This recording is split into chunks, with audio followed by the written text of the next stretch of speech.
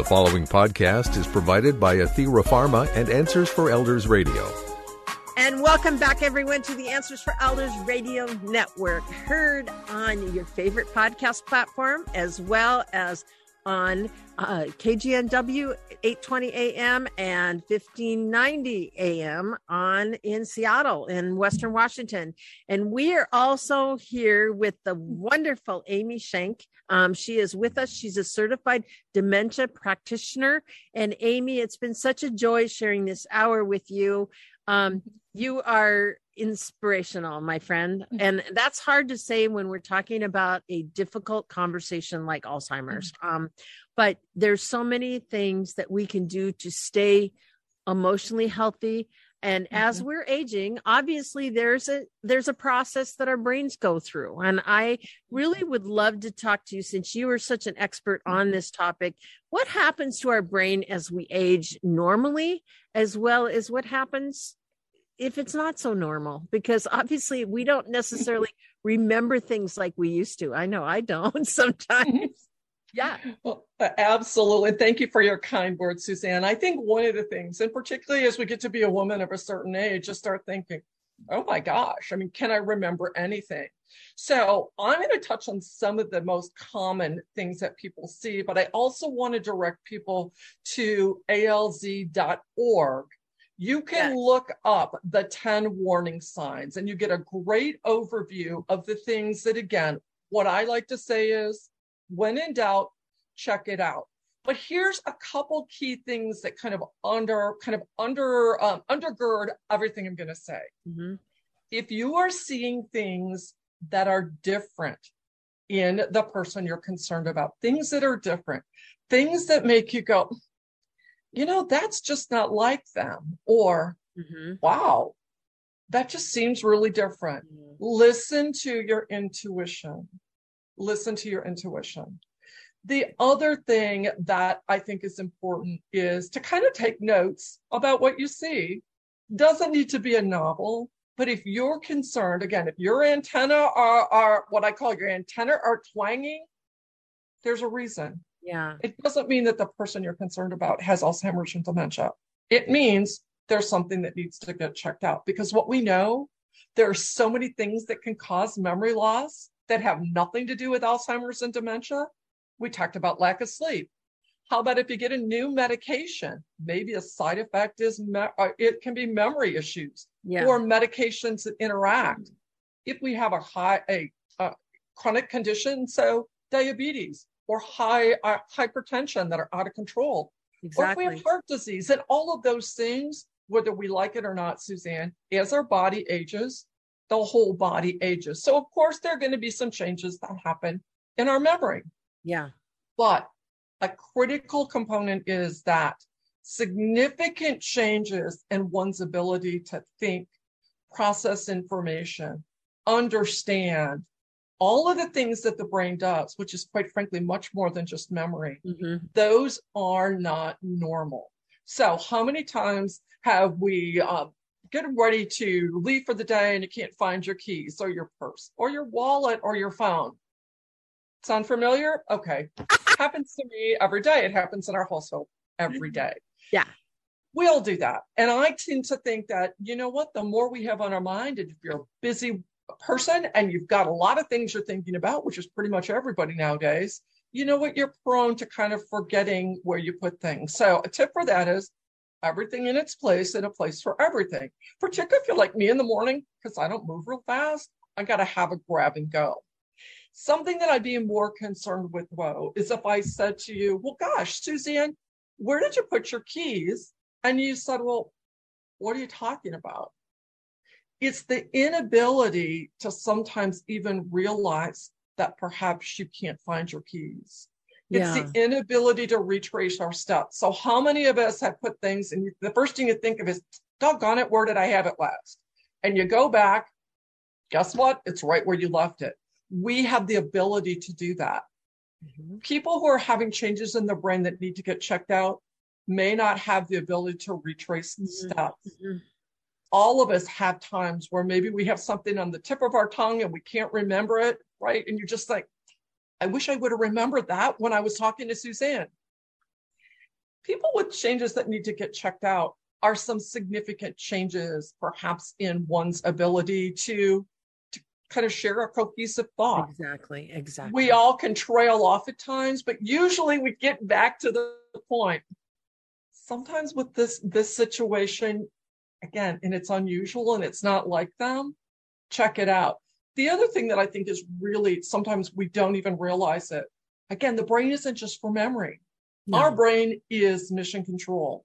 So we do so many things automatically. So for example, Suzanne, when you sent me the Zoom appointment, I knew that I had to get my computer. I had to be ready. I knew what buttons to click so that I could be part of your show.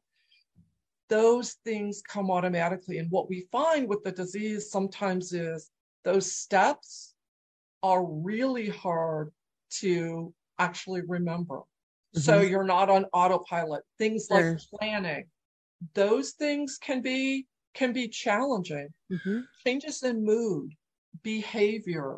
Mm-hmm. One of the things, and I like to caution people that some of these symptoms can also look a lot like depression. So changes in how we feel. Now, we're not all perky every day, but when people say to me, and this is a red flag, Amy, you don't understand. My wife and I have been married over 50 years, and my wife is the sweetest woman I have ever known, and she's not the same. This woman yells at me. She's actually tried to hit me. This is not my wife or husband, brother, partner. So those things that make you go, this is weird, and I don't mean that in a disrespectful way. It's unusual. Take note of it. And the other thing, Suzanne, people seem to think is, well, you know what? Mom had a couple bad days, but she's better now. You always want to focus on the days that are not the good days. And what hopeful people do, right? Because we don't want the people we care about to have memory issues or to have this disease. No one wants it. So sometimes I think our own emotional protection kind of keeps us in a little bit of a bubble. And I may say, well, you know, I forget things too. I mean, my mom, okay, well, maybe she got mixed up.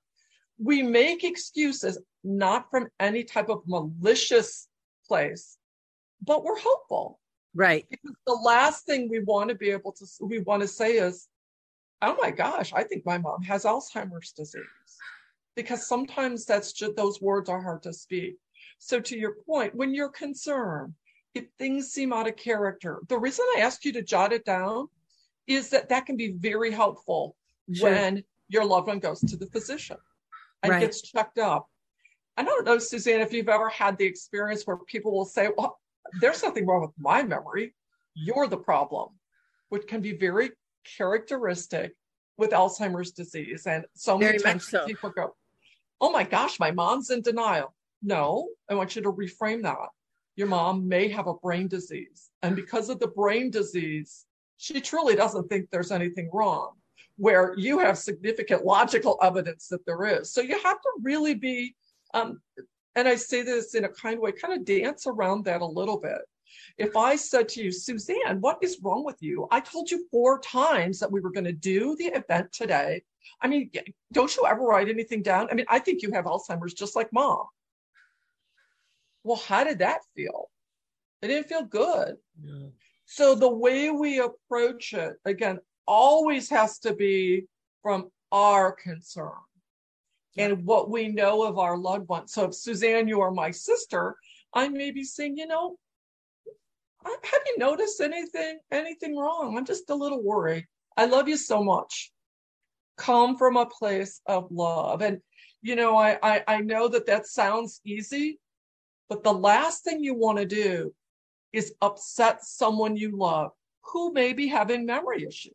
Yeah, right. And nobody likes to be told, oh, what's wrong with you? Right. So very delicate conversation. And you can get some great tips at the Alzheimer's ALZ.org. Lots of information on the caregiver site because no one situation is like any other. And you know, it's interesting too, because you're a dementia practitioner. We are talking about Alzheimer's, but if there's different forms of dementia, such as, I know that my mom had vascular dementia. And so she was more into the paranoias, like all of a sudden this this janitor's coming in to mop her floor. And immediately my mom just goes panicked that they're snooping through her things. And it's like, this was not my mom before, but I could see it was different with different forms of dementia. So one of the things I think that's really important that we talk about is it may not be Alzheimer's. It may be vascular dementia. It may be, Parkinson's disease, any other types of brain health, issues. And I'm sure that that's the only reason I just wanted to throw that in, because we are talking about Alzheimer's. Absolutely. But there may be signs that it's still something wrong, but it may be something different. If people have hearing issues, if people aren't able to hear what you say, they may respond in a totally inappropriate way. Exactly. They may not do what you're asking them to do. So there are a lot of mitigating factors, just as you said, Suzanne, which gets me back to, when in doubt, check it out. If there are conditions that can be addressed, for heaven's sakes, you want to be able to do that. And what I hear many times is, and I've heard this from our team at our center, is many times it's not Alzheimer's or even another dementia. No. It may be something else. And your brain's too important for you to be guessing. Yeah, absolutely. So Amy, we're going to come back for our last segment today, and we're going to talk to caregivers. Those of you that are caring for a loved one or concerned for a loved one, we're going to be your coaches this last segment of this hour of how is the best way to kind of position yourself. What's the signs if you're concerned or have burnout or anything like that. But in the meantime, we encourage you to check out, absolutely, when in doubt, check it out. There's also information that you can learn about the cutting edge research that's going on with Alzheimer's right now. And that is to go to liftadtrial.com. That's www.liftadtrial. And we're excited to learn more from Amy Shank right after this.